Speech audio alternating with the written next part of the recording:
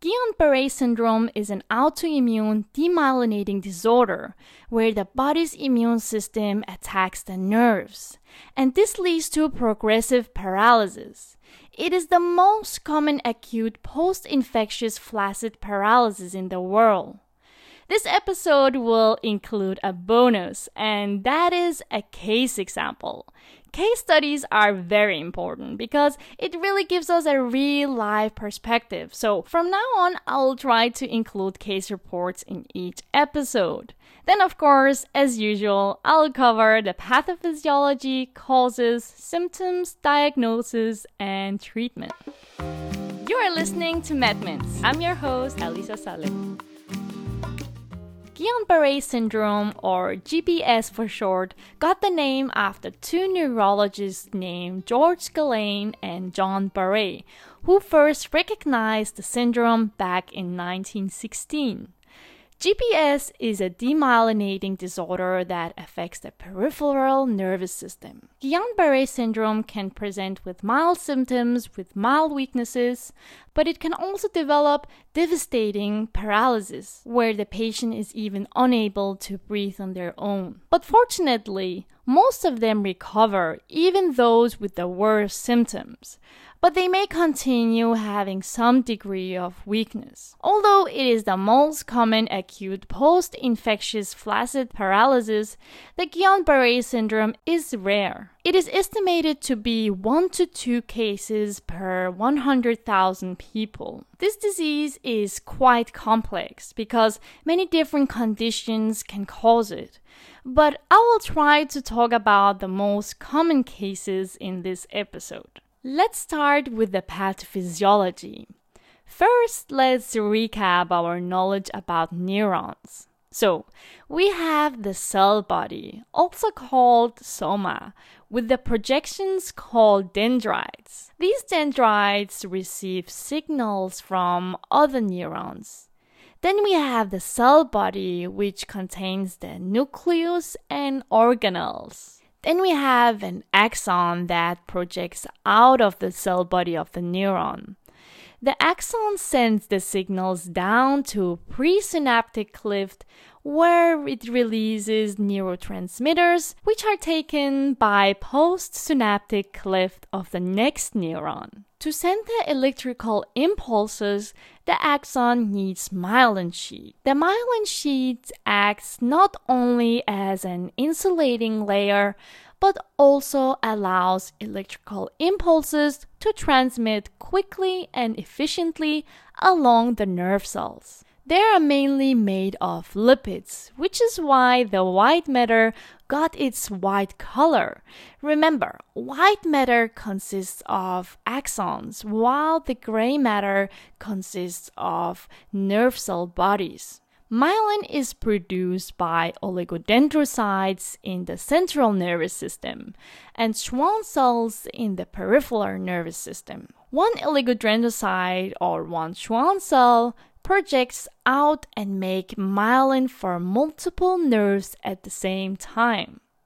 So there are various ideas of how Guillain-Barré syndrome develops. However, there is one theory known as molecular mimicry. And the explanation for this is that there is so-called mimic molecules found on some microorganisms that look similar for example, the myelin sheath. So when, for example, microbes enter the body, these mimic molecules will trigger the immune system to attack the myelin sheath instead of the microbe itself. So in this case, in Guillain-Barré syndrome, the myelin sheath is attacked and destroyed by the immune system. That's why we also categorize this disease as an autoimmune disease. When myelin is destroyed, the communication between the neurons gets impaired, and this is not good because this can lead to different problems like sensory, motor, or cognitive problems. The causes of Guillain-Barré syndrome is not known. but it may develop after bacterial or viral infections. Bacterial infections mainly by Campylobacter jejuni, so gastrointestinal infections is most common.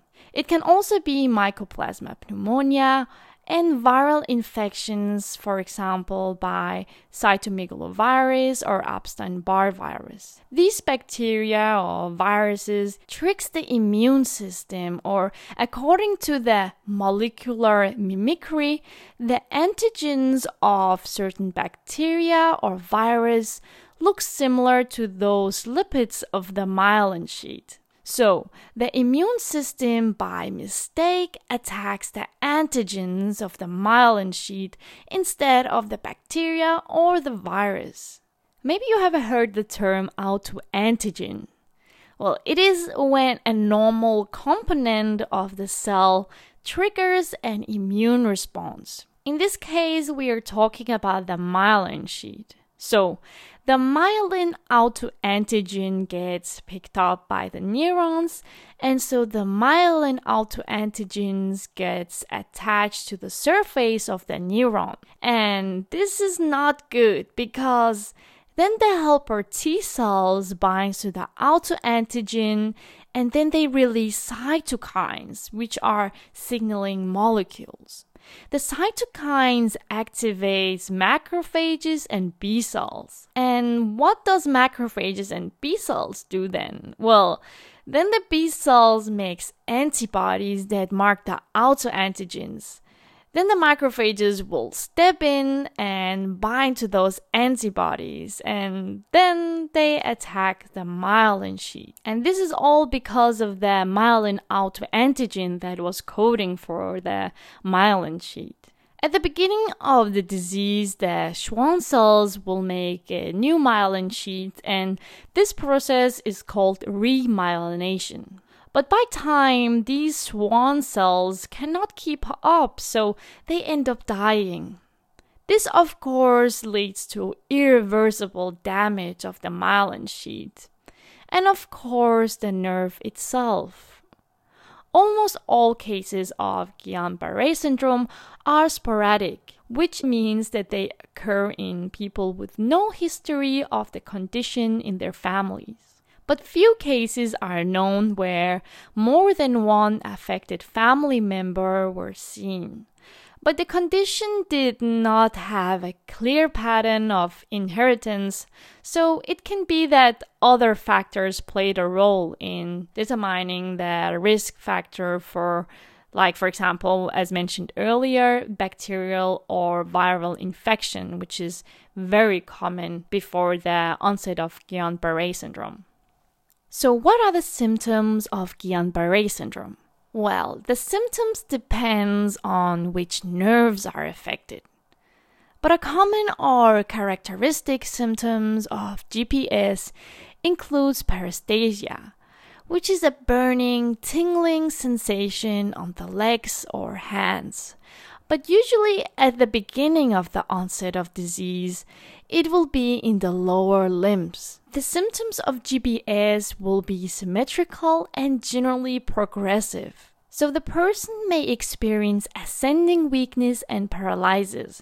So the first symptoms may start in the legs, and then within few days of the onset of paresthesia, the person may feel weakness or paralysis in the back and in the hands. So it just starts from down and spreads upwards. The person can also get hyperreflexia, so reduced reflex ability, or areflexia, so no reflex ability at all. When it comes to autonomic dysfunction, the patient can experience blood pressure dysregulation, like orthostatic hypotension, where there will be a sudden drop in blood pressure when the patient goes from a sitting or laying position to a standing position.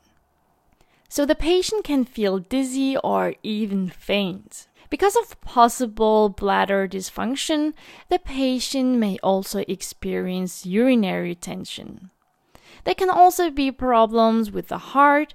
So, for example, cardiac arrhythmias or sinus tachycardias may occur. In some severe cases, the person can experience respiratory impairment. In around 20% of the cases, the patient may need ventilation or tracheostomy. Tracheostomy is when a tube is inserted in the neck below the vocal cords to allow air to enter the lungs. So the tracheostomy can be a temporary or permanent solution for that. Typically, neurological symptoms start between 3 days and 6 weeks after the exposure. And the symptoms usually peak around 2 to 3 weeks after the onset and usually should resolve within 4 to 6 weeks. All these different symptoms that I just mentioned are just general or classical symptoms of GBS, but there are clinical variants. For example, Miller-Fisher syndrome, acute inflammatory demyelinating polyneuropathy, AIDP for short, or acute motor axonal neuropathy, AMAN. Or it can be acute motor sensory axonal neuropathy. And these are just some of them.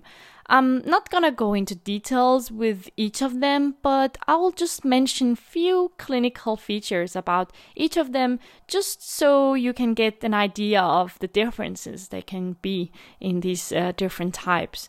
So, for example, in Miller-Fisher syndrome, the patient usually does not develop any weakness, which is quite interesting because that's usually what majority of patients with GBS experience, and this explains also the complexity of the Guillain-Barré syndrome. So, it is important to remember that this disorder has many variants. But back to Miller-Fisher syndrome. So the characteristics or the triad of symptoms of this variant you can remember easily because the triad of the symptoms all starts with A. And these are acute ophthalmoplegia, areflexia, and ataxia. Remember, ataxia is when there is dysfunction in the balance and walking. So another variant is acute inflammatory demyelinating polyneuropathy. In short, AIDP. This one is the most common variant. In this type, the motor functions are mainly affected, and the progression is usually 4 weeks, so you would see symmetrical weakness as well as hypo or areflexia. Then the other variant called acute motor axonal neuropathy, AMAN, which is strongly associated with the Campylobacter jejuni bacteria. And this is only associated with motor dysfunctions. The last one I want to mention is the acute motor sensory axonal neuropathy, AMSAN for short. In this type, mainly the sensory functions are involved. Now let's talk about the diagnosis. So, to diagnose Guillain-Barré syndrome, of course, history taking and clinical examination should be done first. Then we can do a lumbar puncture to obtain cerebrospinal fluid. In GBS, we will see albuminocytologic dissociation, which will show high protein levels with normal levels of white blood cells. We should also check the nerve and muscle function, and we can do that by nerve conduction test and electromyographic studies. The nerve conduction test can help to confirm the diagnosis, but same as cerebrospinal fluid, these are non-diagnostic in up to 50% of patients in the first week of the disease. So you might see normal results of the patient with GBS in the first week. So it's important to have that in mind. Now about the treatment. There is currently no cure for Guillain-Barré syndrome. But treatment and therapies can reduce the severity of the illness and shorten the recovery time, and as well treat the complications that follow with the disease. It is better to start the treatment as early as possible, so within 4 weeks of onset of the symptom. But of course, the earlier the better. So, what can we do to reduce the severity? There are 2 common treatments that can interrupt the nerve damage, which is caused by the immune system. We can do plasmapheresis, which is also called plasma exchange, PE for short. Another treatment can be high-dose immunoglobulin therapy. So these 2 treatments are both effective if it's administered within the first weeks of the onset of GBS symptoms. So let me explain you what these 2 treatments are in more details. So starting with plasma exchange, also called plasmapheresis. It is a process where a plastic tube called catheter is inserted into the person's veins, usually in the arms, but can also be other large veins like, for example, internal jugular vein, subclavian vein, or femoral vein. This catheter is connected to a machine, so some blood is removed from the patient through the catheter and into the machine. And what this machine does is to remove blood cells from the plasma part of the blood and replace it with another solution such as saline solution or albumin or plasma of a donor. Why specifically the cells from plasma, you may ask? Well, that's because the plasma contains the bad antibodies that are damaging the nerves. Specifically in this case, the myelin of the nerve. So, when the plasma is removed, then the blood is then returned to the patient. This process can take around 1 to 4 hours, and the patient should remain still throughout the procedure so the blood can flow smoothly. The second treatment that can be done on Guillain-Barré patients is high-dose immunoglobulin therapy. This process involves intravenous injections of immunoglobulins from thousands of healthy donors. These extra antibodies that are injected can help the patient because they act like extra soldiers, so they can reduce the immune attack on the nerves. This treatment can also shorten the recovery time. Besides the high-dose immunoglobulin therapy and plasmapheresis, supportive care is also very important. The patient may develop many complications of the paralysis as the body is recovering from the damaged nerves. For example, the patient can develop respiratory failure, so it's important to monitor the patient's breathing, and sometimes a mechanical ventilator is necessary to support or control the breathing. Other autonomic function can also be disturbed, as mentioned earlier, so depending on which functions we're talking about, then of course we have to treat that as well. Now to the bonus part. As you know a lot about Guillain-Barré syndrome now, you'll recognize many characteristics of GBS in this case example I'm going to give you. So let's get right into it. So, a young man tells you that he had progressive limb weakness the last 3 days. Besides the weakness, he also had pins and needle sensations in his hands and feet. 2 weeks before, he had complained about upper respiratory tract infections. Besides that, there is no history of any recent head or neck injury. On the examination, the guy presented systemically well. His cranial nerves were normal. Also, there were no cerebellar signs. The tone of his limbs were also normal, but in all of his 4 limbs there were mild weakness and the grip strength was reduced. He had difficulty with going from sitting position to standing position. Besides his complaint about the distal paresthesia, the sensory examination was normal. His deep tendon reflexes were absent. So that was the case example. I hope it gave you a picture of how a Guillain-Barré syndrome patient can present. And besides that, I hope that you enjoyed this episode. Either you learned many new things or revised your knowledge. If you have any questions, any suggestions for how to improve the podcast, or anything that you like and think I should continue with, or just anything else, you can contact me on Twitter, Instagram, or by sending me a direct email on medminsgmail.com. But for now, thank you for listening, take care, and see you next week. Bye!